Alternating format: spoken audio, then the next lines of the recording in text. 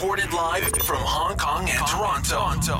Let's go! This is the PR and Law Podcast. The PR and Law Podcast. Turn it up. With your hosts, Cam McMurchie and Ewan Christie. Welcome to episode 57 of the PR and Law Podcast. I'm your host, Cam McMurchie, with Ewan Christie. Hello, Cameron. Ewan's an employment lawyer and partner at Duntroon LLP in Toronto, Canada, and his firm is online at duntroon.law. I'm in PR in Hong Kong and publisher of the Digital Bits PR and Communications newsletter at digitalbitspr.com. If you enjoy the podcast, please tell a friend. That's how we get our marketing done. You can also follow us on LinkedIn, Twitter, Instagram, Facebook, YouTube, and SoundCloud, and our newsletter as well at prlawpodcast.club. Ewan, what's happening? Well, it's the May 2-4 long weekend, Cameron. You remember that? Yes, I sure do. That's a very Canadian way to say it, too. The 2-4. It is indeed, yes. Yes, it, of course, is really the celebration of Queen Victoria. But yes, us Canadians generally refer to it as the May 2-4 long weekend, right? And what is it in the U.S.? Because they have a holiday today as well, or Monday as well, right? Good question. Is it Memorial Day? I think is it a Memorial? I think it's Memorial long Day. Weekend? Yeah. I think. It's one of those interesting holidays where it's a day off, but it's different in different places. We don't get the day off here in Hong Kong, by the way. We had our day off last week for Buddha's birthday, which is a holiday. Well, great. Yeah. It was nice. That's good. So, I mean, what do people do on Buddha's birthday? How do you pay homage? They sleep in and don't go to work when they wake up. That's how they celebrate it. Pretty simple. Okay. Yeah. I don't think there's any actual activities. I will say though, Ewan, I think I mentioned maybe on the show before, like in Hong Kong, we get the Chinese and the Western holidays. And the result is, especially in the first half of the year, from January to July 1st, which is the Hong Kong Establishment Day under China and also Canada Day. From the beginning of the year to then, we have so many days off. Like every month, there's a couple of days, 2 or 3 days that are holidays, and then almost nothing after July 1st. So it's really compacted into the first half of the year. Well, I'm sorry to hear that. Well, we're not there yet. Terrible. Still May here, so I'm still enjoying the days off. Well, and I've been enjoying the long weekend. It's been nice. I got out to barbecue, and then I had a sort of quintessential barbecue Canadian kind of problem, Cameron. It was all set. Got the barbecue fired up, cleaned off the grill. First time I'd sort of fired it up for the year, and sort of halfway through. Oh no. What happened? My cook, and I came out and I thought, well, that's funny. Why is my temperature completely dropped off? And of course, what I didn't do, Cameron, was check to make sure I had enough fuel in the propane tank. And I didn't, and I ran out. That's a rookie mistake. Very quickly switch to plan B, which was fire up the oven and try and get things cooked the other way. Much to the chagrin of my daughter, who was starving, and we needed to get ready to bed. Always check the propane cam. It was just, real Bush League kind of mistake, Continue the debate with us on social media. Join us on LinkedIn, Facebook, Twitter, and Instagram at PR Law Podcast. All one word, PRLAW Podcast. Send us your questions now by email to askus@prlawpodcast.com. That's all one word, askus@prlawpodcast.com. Or on social media with the hashtag PRLawPod. That's hashtag PRLAWPOD. All right, what legal issue do you have on deck this week, Ewan? Well, Cameron, I wanted to talk about social media and hiring practices. Oh, good point. Yes. I can't believe this hasn't come up yet. Yeah, I mean, you're right. We haven't really dedicated a show to this, and we should have. So, better late than never, I suppose, right? Yeah. So let me ask you this. When you're considering which candidates to hire for a position, Cam, do you review their social media profiles? I'm going to be honest here. I do sometimes, but I don't all the time. And I think, one reason for that for me is I believe HR does that screening right off the top. in HR, and then it comes to me. Usually, it's been cleared. Occasionally, I will check it, but I will say, like, for me, I'm very aware that people have been posting. I mean, I hire a lot of younger people in Asia, where, you know, the internet has obviously been around for a very long time. People have been posting for much of their lives here. If you're in your 20s. And I kind of assume that there's probably going to be a mistake or two that you put online, but I'm kind of, I want to be reasonable about it, and I don't want to kind of judge somebody on it. So usually I won't check. I do check sometimes if I'm curious. So that's where I stand. All right. Okay. Well, it is an interesting question, right? And I was looking at a few surveys and sort of prepping for the show, trying to get some data, a little bit of research. And one of the surveys I looked at that was conducted by The Manifest, this was over 500 U.S. employers. Over 90% of employers factor job candidates' social media accounts into their hiring decisions. And 79% of these 500 U.S. employers, Cam, said that they've rejected a candidate based on their social media content. I'm sure. That does not surprise me at all. But I am curious, because I've seen the studies like that previously, who this is that's doing it, or who the applicants are. Like, is this done as a run-of-the-mill kind of for applicants for lower or mid-level positions, or is this also done for very senior people? Well, great question. I mean, the study wasn't specific enough in terms of breaking down whether we're talking about executive or C-suite positions or mid-level positions, lower-level positions. It was simply just an across-the-board thing. But yeah, I think that's a very, very good question, because to your point, presumably, if you're hiring a senior executive, depending on the profession, I mean, the social media platform could weigh very, very heavily in terms of that decision, in terms of who you're going to bring in. Whereas perhaps with a lower level position, you may not pay so much weight to it. But I think, you know, most candidates, at least younger candidates nowadays, they're savvy enough to understand the value of a platform like LinkedIn, right, in sort of developing their professional brand. But I mean, make no mistake, when HR departments, and this was what was really interesting in a lot of the research I looked at as well, this is becoming a big deal for HR departments in terms of taking the time as part of that initial screening process for candidates, low, medium, and senior level positions, taking the time to crunch the numbers on all of their social media accounts. And we're talking Facebook, Twitter, Instagram, YouTube, TikTok. I mean, the idea and sort of where we were even 10 years ago, Cam, of here's my CV and you should be able to base your decision on that, it's gone. These are very, very real concerns in terms of developing your personal brand as a candidate, right? It's all fair game now. So I have a couple of friends here in Hong Kong, Ewan, who I think you've met, but they're very active on Twitter, and sometimes very active politically, or just very active in terms of sort of oversharing every detail of their lives, or taking very firm stances on certain issues. And I know that there's a lot of, I mean, Twitter is excellent for people who crave that sort of thing.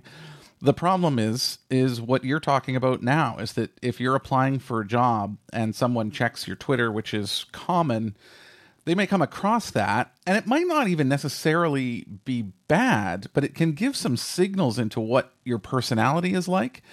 And it might not necessarily be that you've said something wrong or done something wrong, but it might just be indicative of the kind of person they don't want in the company. And that's the risk that you run, even if you're being careful with what you say sometimes. And I tell them frequently, like, you know, some of this stuff doesn't belong on Twitter. Some of your personal life issues don't belong on Twitter. And, you know, I don't want to tell people, you know, what they should and shouldn't say on social, but I do want to let them know that there are consequences. So at least their eyes are open if they're going to go down this path, that when something like this happens, if they're checked, you know, by a future HR person and don't get that job, that they understand why. Because there's real risk here. And I think even for myself personally, and I haven't done this consciously, but as I've gotten a bit older, I have shared a lot less on social. I mean, I think that's mainly because I've just become a lot busier, but I've also become a bit older, and so I think a little differently. But I am happy to have reduced my social use because I do think it can be a detriment to one's career and reputation, especially if you start getting into more senior positions. Yeah, I completely agree. You really, really have to be conscious of this stuff. And again, it's always a fine line, right? Because you don't want to have some overly curated or slick profile as well, something that seems completely inauthentic. So it is a bit of a fine line. But to your point, yeah, I mean, candidates need to be conscious of this stuff. They need to be thinking about when they're going to send a statement or put it out into the public domain. Could this come back on me in some way? And, you know, we've all sort of been caught up in those Twitter threads going back and forth or on other social media platforms where maybe you lose your cool for a moment, or you rather sort of instinctively send something out that you didn't really soberly consider. And it's done, right? It's done. It's then out into the universe, out into the ether of the internet, never to return. Yeah. And it's a problem. Now, I think that doesn't mean that employers get free rein here, Cam. And I think, you know, this is where, from a legal perspective, employers themselves have to be careful, because they need to ensure that their hiring practices are not discriminatory. And, you know, one of the big issues for employers here, Cam, is that idea of unconscious bias, right? So, you know, let's say, for example, you're looking to hire an employee for a position, you're reviewing a candidate's Twitter feed, and you learn that that candidate happens to be married with children. Well, perhaps the position that you're looking for requires that employee to work a lot of long hours and late nights. And you therefore draw the adverse inference that, well, in hiring, you know, somebody with a young family, the likelihood that they're going to be prepared to work those hours is going to be reduced. Well, you've just unconsciously discriminated against a prospective client, and there's human rights legislation that would have something to say about that. So you do have to be really, really careful as an employer when you're looking at these profiles in terms of what is it exactly that's influencing whether or not you decide to bring that candidate in for an interview, or whether you decide to ultimately give them or not give them a position that they're otherwise well qualified for. You know, that is fascinating, because that is the one thing that is still a throwback over here. I mean, I have talked to people or been in other situations in my career where hiring managers or HR have been very clear about, for instance, not hiring a woman in her 30s who is married without children, because they're concerned she's going to, you know, have a child and then require maternity leave. And it's openly discriminated against. I mean, behind the scenes, I mean, openly as in discussed within some HR departments, but not with the candidate. But this does happen. I think it's quite common, in fact, on this side of the world. So that's a really good point, Ewan. That I think, especially in Canada and North America and Europe and places like that. Well, everywhere, really. I mean, you shouldn't do that as a point of reference. But, you know, there's going to be these situations where these biases are there. And, you know, sometimes they aren't brushed aside, depending on what the laws are in the place where you're doing business. Yeah, absolutely. And I think, again, in looking at the broader picture, it's not necessarily as simple as a prospective employer looking at, you know, we take our sort of example of the individual who's married with a young family, not just the discriminatory or discrimination or potential discrimination vis-a-vis that individual. If that employer then turns around and expresses to, you know, other people in the department, oh yeah, well, you know, they're otherwise a good candidate, but you know what? I mean, I was sort of looking at their Twitter feed and learned that they've got a young family, and I mean, you know how that goes. The likelihood they're going to be able to put in the hours and stay here late night. Well, you've just now made a discriminatory comment in front of your colleagues, in front of your subordinates, perhaps. And that also could be contrary to human rights legislation and could get you in a very sticky situation as an employer. So again, you know, yeah, look at those social media profiles, because, you know, again, I think they're fair game for now, at least until privacy laws sort of continue to change, and they're changing sort of rapidly around some of these issues, right? And that very well may impact down the road what employers can look at and what they can't.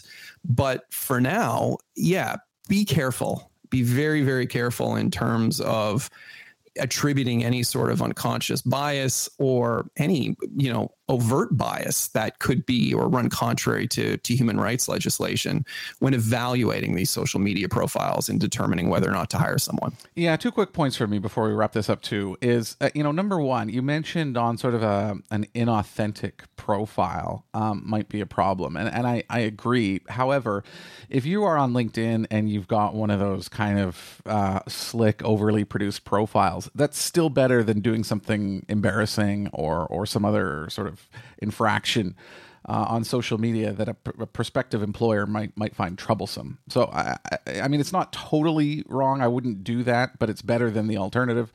And then the second one is, like I realized I've been on Twitter since 2010. Well, 11 years ago, I was a very different person in a very different lifestyle than I am today. And, there were a lot of tweets. I used to be very political on Twitter and, post all kinds of stuff. And, a year or two ago, I decided, you know what? Like this is a record that's online of everything I've ever thought and put out into the world. And do I still want this there? And there are services online. I'm actually using one for Twitter now. I mean, I'm careful posting anyway, but basically it deletes my tweets after 3 months. It's a rolling program that just deletes them. I save all my tweets. I'm using sort of an online automation that when I tweet something, it goes into a spreadsheet. So I just have a record of it myself. But then online, it just deletes. A rolling 3-month delete. So anytime you look at my profile, it shows around like 90 tweets maybe or whatever, 100 tweets. And that's it. And that way I know exactly what's in my history and what people could find if they were looking for it. I think that's really, really smart. I wasn't aware that this technology existed, yes. But wow. Yeah. Anybody listening to the show, I would strongly encourage them to get on board with something like that. That's really, really, really clever. One last point, Cam, with regard to the overly curated profiles. I agree with you. Look, it's better to have something that looks professional than nothing at all. And the fact that there are still professionals out there that don't have LinkedIn profiles, I think is very, very problematic. This is how most people are found in the professional world nowadays. Yeah. And you were really, really limiting and restricting your prospective opportunities by not having that profile. My only sort of caveat to that, Cam, would be very careful as an employee in ensuring that you are not overly embellishing or completely fabricating details within your profile, because that is also a problem beyond the obvious of just, being dishonest or disingenuous.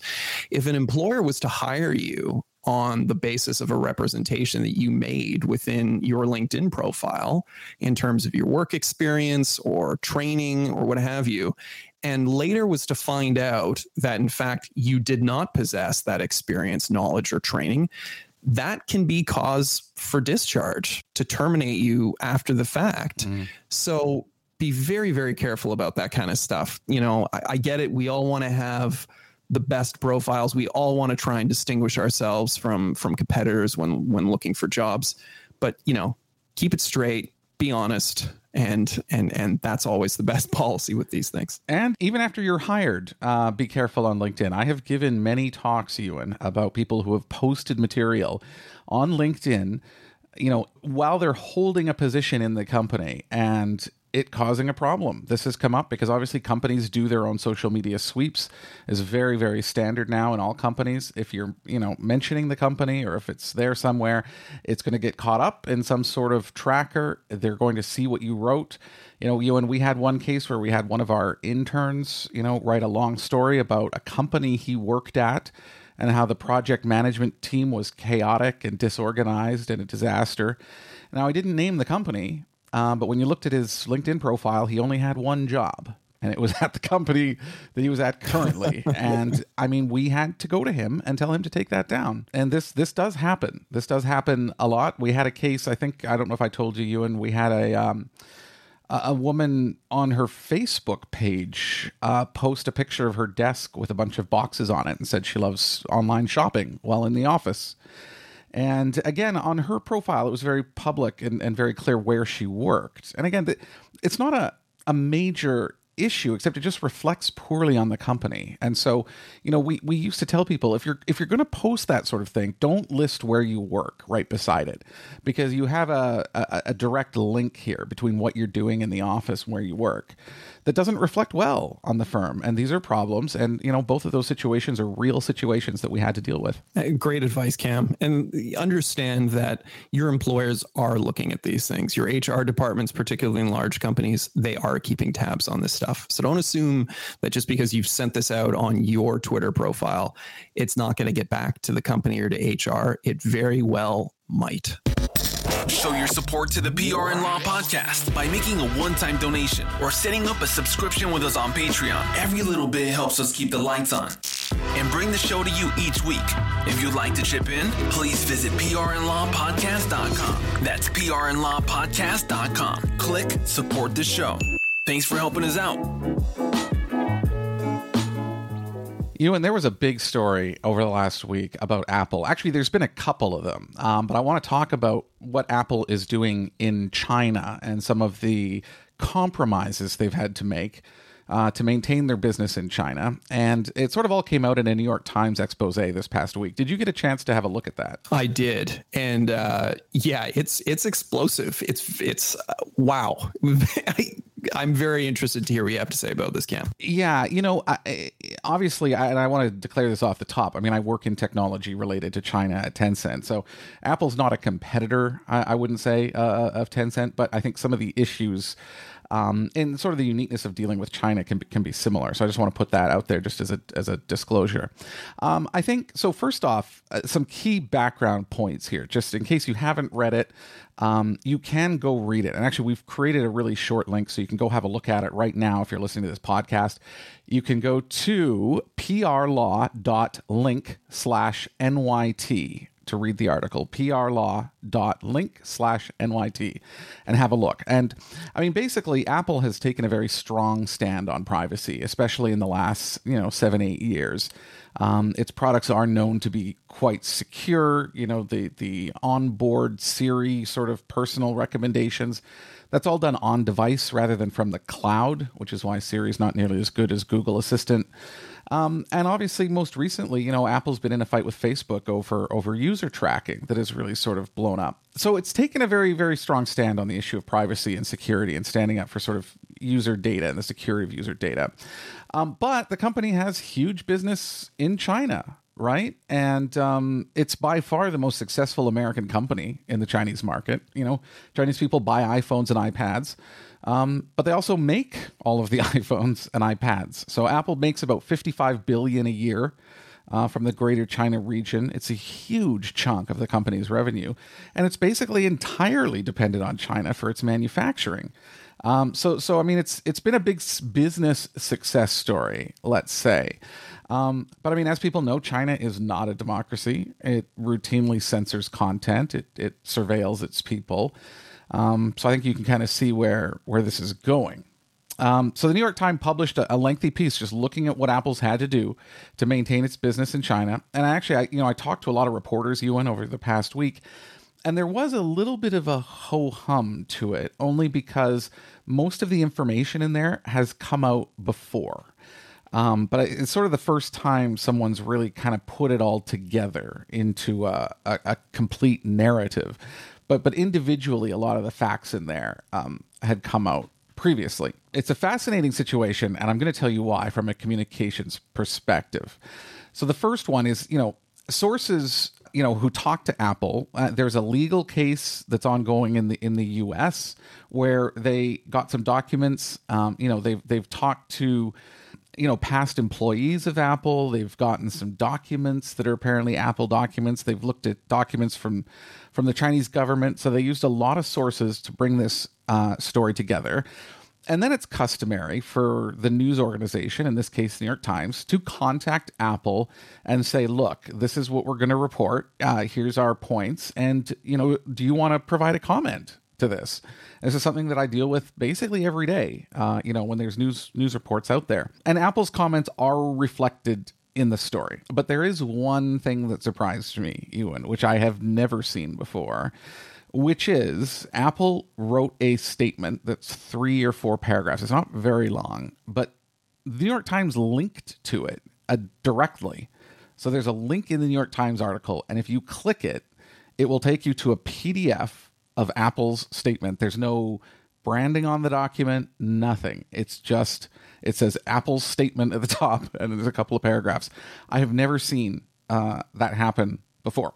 What do you think that's about? How do you think that came to be that way? Because I agree with you, that strikes me as very, very odd. Usually, I mean, they will include your statement, even a statement in its entirety in the story, because the reporter wants to tell a narrative, right? So they work your comment into it.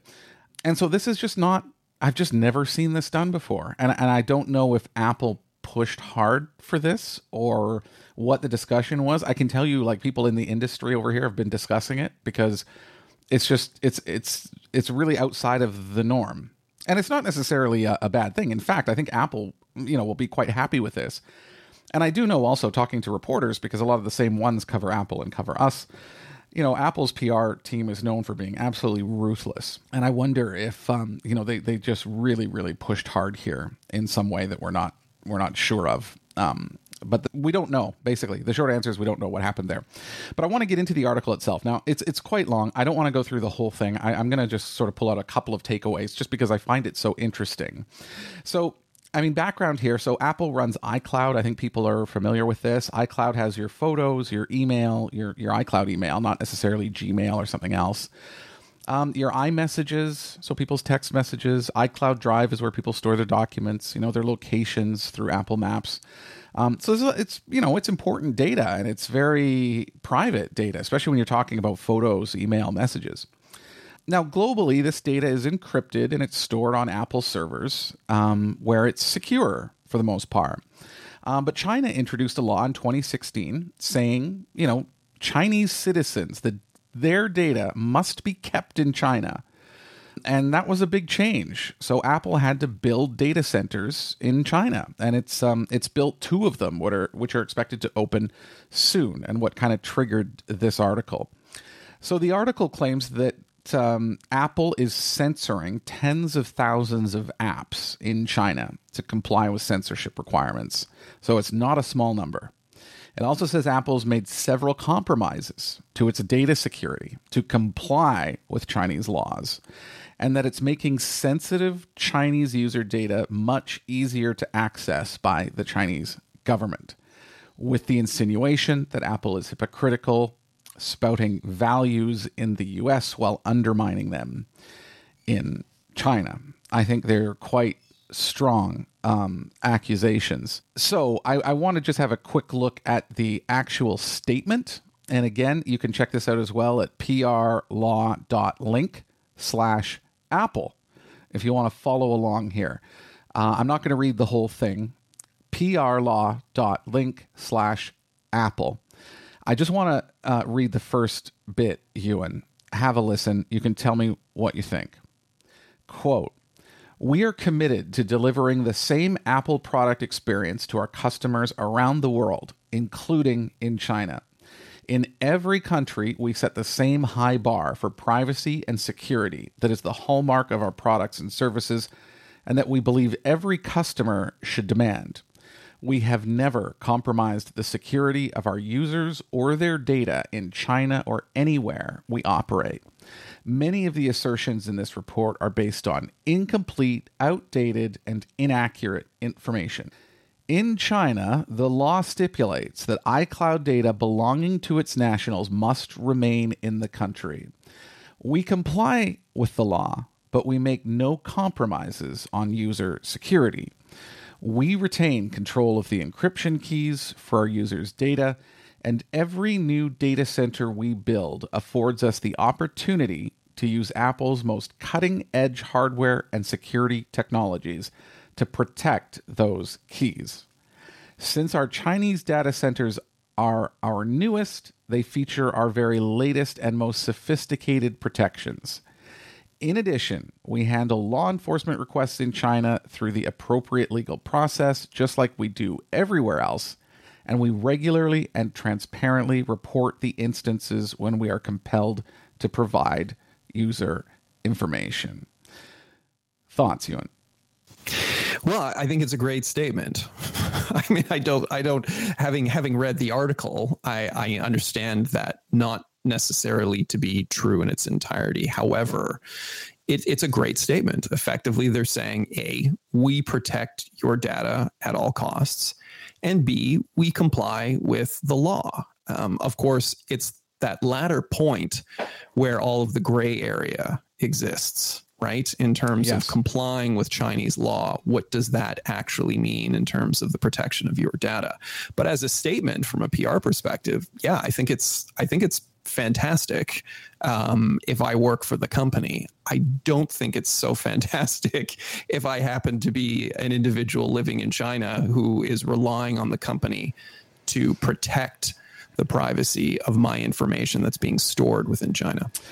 Well, I mean, that's an interesting point. I don't think anyone in China expects their data protected anywhere, to be honest. I know in the article there is a point about how, you know, the Chinese government actually has many ways to surveil people beyond just iCloud, which is true. I mean, there's cameras everywhere. I mean, there's tracking everywhere. So, I mean, it's the facial recognition now in China is insane. I mean, I've obviously lived through some of this, but I mean, in many cities now, Ewan, if you break the law, if you jaywalk, if you do anything, your image is noted right away and put on billboards with your identification number, your social insurance number, basically, for sort of public shaming. So this happens very fast now. The facial recognition there is really, really, really accurate. The other point, there's a bit more to this statement regarding sort of the censorship of the App Store and the apps that are removed. Obviously, anything that touches on, you know, Taiwan or Tibet or the Tiananmen Square issue in June 4th, 89, you know, the protests in Hong Kong, even Dalai Lama, all of this stuff gets pulled out of the App Store. And so Apple addressed this as well, and this is what they had to say. And so after they talked about sort of the values and the way they try and protect people's data previously, this follows on from that. Quote, "We've carried those values forward on the App Store, where users in China can discover almost 2 million apps that our teams review for overall quality and illegal or harmful content.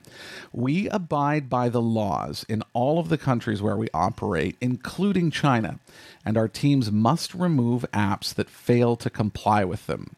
These decisions are not always easy, and we may not agree with the laws that shape them. But our priority remains creating the best user experience without violating the rules we are obligated to follow." I think that kind of gets to the point, yeah? Yep, absolutely. Now, this is not easy. This is something that's facing a lot of American companies doing business in China. But Apple said a lot in here. And so, Ewan, I've actually pulled out just 3 points because I think this is so interesting because, I mean, you can see there's contradictions here based on what the New York Times said and what Apple is claiming. It's vague. Oftentimes they don't address things directly. So I distilled this, while I was preparing for this episode of the podcast. So, I think first off, I mean, the big issue here really is around data security, right? So it's very standard, Ewan, to store data and then you encrypt it. And when it's encrypted, you can't read it. So, if you have iCloud data stored in California and, a hacker got in there, it's just a mix of numbers and letters. I mean, it's not useful unless you have a decryption key. And that key would decrypt the data so it is readable. Now, the key is usually, kept in a super secure place. So this report claims, though, that Apple is collecting Chinese iCloud data and it's storing it in a data center in China, but that the data center is owned by a state-owned company called Guizhou Cloud Big Data, GCBD, not Apple. It's the only instance of this in the world. So point one, New York Times says, at this facility, Apple has abandoned the encryption technology it uses elsewhere. Apple says, Chinese data centers feature our very latest and most sophisticated protections, which it says will be rolled out elsewhere later.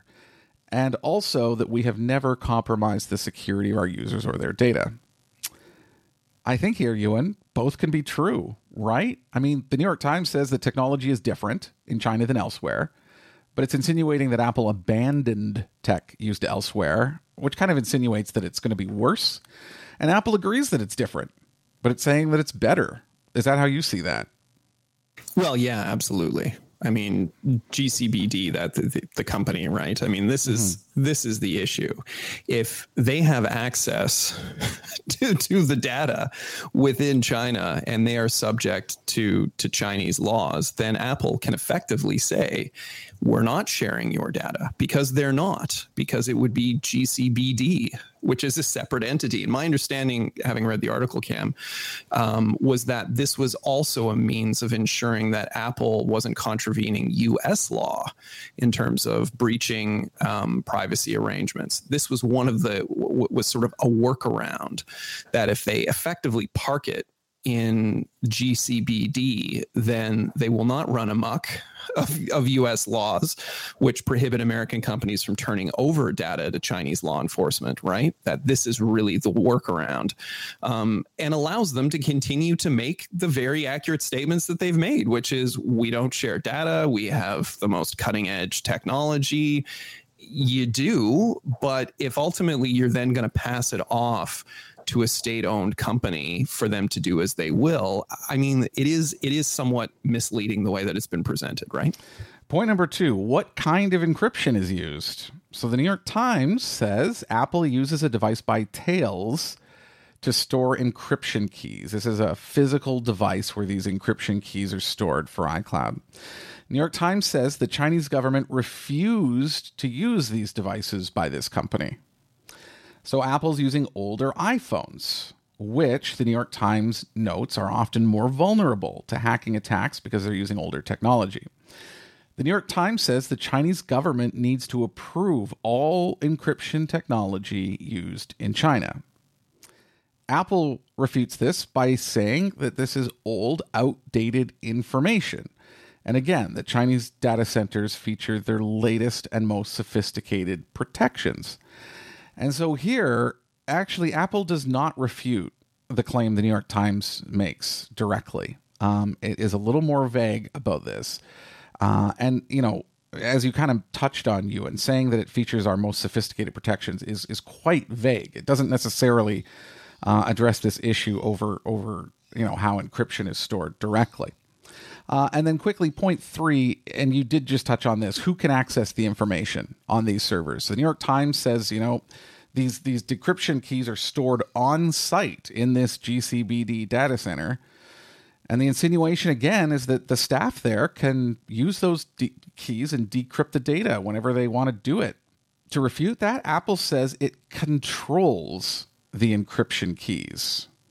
Well, this does kind of contradict, right? I mean, the New York Times is basically saying that, you know, that they are on site, meaning GCBD could use them, is kind of what it's insinuating. It doesn't spell that out, though, directly. And Apple's saying it controls the encryption keys. And what does controls mean? Does that mean that, you know, GCBD has no access to it? I don't know. This is kind of vague, yeah? Well, yeah. I mean, I have the keys to my house. I technically control access to my house, but nothing would necessarily preclude me from, you know, passing them off to you, Cam, to let yourself in should you find yourself in Toronto. Exactly. And I still maintain control in the truest sense of the term. I have decided to give you access of my own volition. So, yeah, again, the semantics here gets pretty sticky pretty fast. Yeah. And you know, this is the one that I found the weakest, actually, when I was going through these, because, I mean, I think it's clear. And again, like my own experience in China, like, of course, the government is absolutely going to be able to access this somehow. I mean, that's the way it does business. And I do believe, and there is a track record of both Chinese, foreign and Chinese companies that do say no to the government. That does happen. But, you know, if it's something the government really wants to get at, they've got their own ways to do that. And oftentimes they don't even go through local companies or foreign companies. They've got their own methods. of doing this sort of thing. So, I mean, the fact that these encryption keys are on site at this data center, there's no Apple staff at that data center. It's just the state-owned staff. I think that's quite ominous for people who would care about how their data is secured. And, Ewan, the last one you mentioned as well, which is just on this, U.S. law where, American companies are prohibited from sharing data with Chinese law enforcement, and that how Apple got around that by basically saying, okay, well, we don't own the data. It's owned by this Guizhou company. And that way Apple, avoids running afoul of this law as well. So, I mean, these are very difficult cases. I think when they happen, and believe me, I have been in very similar situations to this. And I will tell you that the New York Times is piecing together, bits and pieces from the sources that it has. And, sometimes the journalists are making mistakes, or there's a factual problem, or there's some issue. I'm not saying that's the case here, but that it can happen. And when it happens, they run a correction. On the PR side, Apple absolutely cannot lie in what it's saying, because if it is found out to be lying, the consequences are catastrophic. They go far beyond writing a correction somewhere. And this is the sort of high wire that a lot of PR people have to walk, because, if you're lying to your own customer base, you're going to lose credibility very fast. And I think, the one thing that I think has helped Apple avoid a lot of these issues sticking is that it has built up trust with a lot of its customers. And I think that's enabled it to avoid the worst of this. And I think even in this case, I mean, this came out a week ago, it died down pretty quickly. And I think, we in PR, and we always tell executives that we need to get out there and start telling a positive story, talking to people, engaging. And they say, yeah, but why? Nobody wants to hear what companies have to say. It's a waste of money. It's a waste of resources, a waste of time. And then we say, yeah, but it's to build up goodwill in the event of a crisis. And I think this is such a good example of, how that works, because I think it has helped Apple for the most part. And I think a lot of people give them the benefit of the doubt most of the time. So it's definitely an interesting case study. Check out the story and the statement as well. Anything else on this you want to mention, Ewan? No, only to ask you, what sort of reputational hit, if any, do you think Apple's going to take here? I did speak to a lot of reporters this week about this, and this stuff was known already. It was already out there. So actually, I don't expect this to change things much, except in sort of the regular, maybe in the consumer community. If this is something you weren't following, this might seem new. But the Chinese law that changed, was heavily covered by international media. The data centers opening was heavily covered. The change in the data being transferred to this GCBD, that was covered in the press. So like I say, a lot of reporters said they couldn't have pitched this at their own place of work, because their editors would say what's new here. So there is that component, and that's a bit inside baseball, because I think most people probably won't know that. I mean, people don't follow the news that closely to know that a lot of this has come up before, unless you work in this industry. I think ultimately the situation in China for Apple is untenable. I think this is going to unravel at some point. I don't think that you can have a commitment to security at that level and also work that closely with the Chinese government. And the pressures are going to close in here. And long term, this is not going to work. Wait a minute. Check this out. Whoa, hey, check this out. No, wait. Check it out. I want you to check this out. On the PR and Law Podcast. All right, Ewan, we've got something unique today.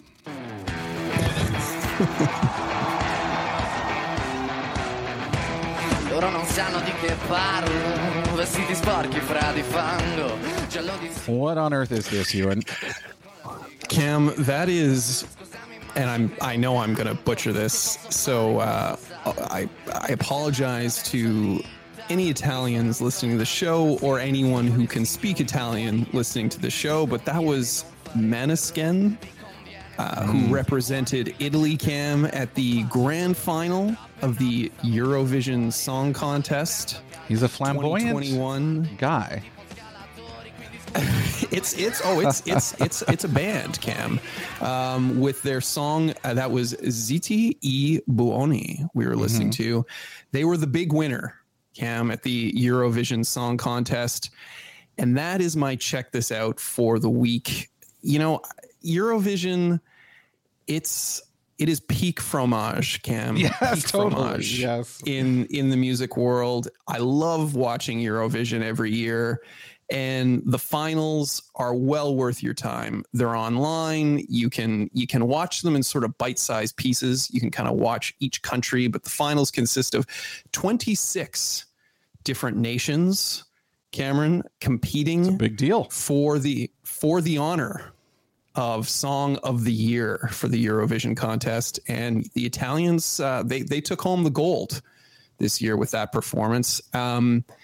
This is just, you know, it's a fantastic, fantastic show, Cam. Again, it's the sort of thing that you'll watch and you'll think this isn't serious, right? This is just tongue in cheek. It's a joke. It's not. Let me assure you, this is very, very serious business. These countries, these teams, these performers, they take this all very, very seriously. And it is absolutely fantastic to sit and watch. The fact they take it drink. The fact they take it so seriously is precisely why it's so funny. That's exactly it. That is exactly it, Cam. The first year I watched it, I thought that this can't be real. It can't be real. And I was, sort of stared at with very, very discerning looks from the friends, the very European friends I was watching it with, who effectively were saying, "How dare you? Eurovision is legit. It's serious. How dare you with your North American, you know." Well, and I would love North American representation. I get it. It's Eurovision. We're not Europe. But really, one day I hope, Cam, that Eurovision can broaden. It can become global. And Canada, the United States, and other countries around the world can be part of this just incredible competition that happens every year. I'm okay. We'll put a link in the show notes, Cam. But check it out. It's a lot of fun. I'm okay if that never happens. But yes, it's if you want to laugh, if you're feeling down, pull that up. I've got something it's a little, I guess, more serious, and it's also related to the topics we cover on this show. And in fact, it's something I would like to dive into in future shows, because it's quite fascinating. So The Intelligencer, which is New York Magazine, one of their brands, has published a story in the last 2 days called "Inside the Nasty Battle Between Tech and Journalism." And this has been growing now for years. There is some serious friction between journalists who cover technology and the technology leaders who are, I would say, unaccustomed to dealing with critics. I think tech has had a pretty free ride for quite a long time. And that coverage, the tone of that coverage has changed, obviously, in the last several years. And there's quite an issue here now, and some organizations are doing away with their PR departments. Some are refusing to talk to media at all. It's quite an interesting development that I have been following, and I think that this article in The Intelligencer really sort of puts everything into perspective and looks at the changes that are happening right now. And I've actually reached out to a couple people to bring onto the show to talk about this. And hopefully we'll get somebody on in the next couple of weeks to do it. But it's definitely a super interesting article if you're interested in these issues, and if you're listening to this podcast, I assume you are. So go have a read of that. It's very enlightening. All right, that sounds good. Yeah. Ewan, anything else you want to add before we put this one in the books? No, Cam. Just can you maybe crank up little Eurovision for our outro?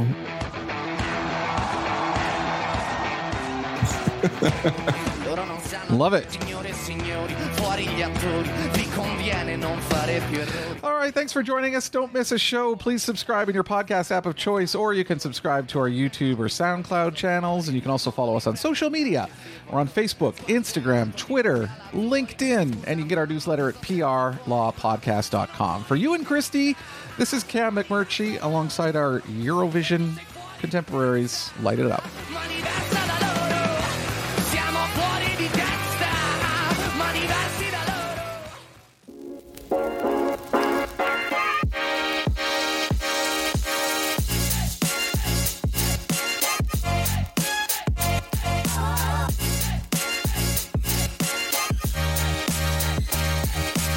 This has been the PR and Law Podcast with Cam McMurtry and Ewan Christie. If you enjoyed the show, please share it with a friend or leave a review. You can also join us on LinkedIn, Twitter, Instagram, and Facebook by following our account at PR Law Podcast. That's all one word, PRLAW Podcast. Thanks for your support.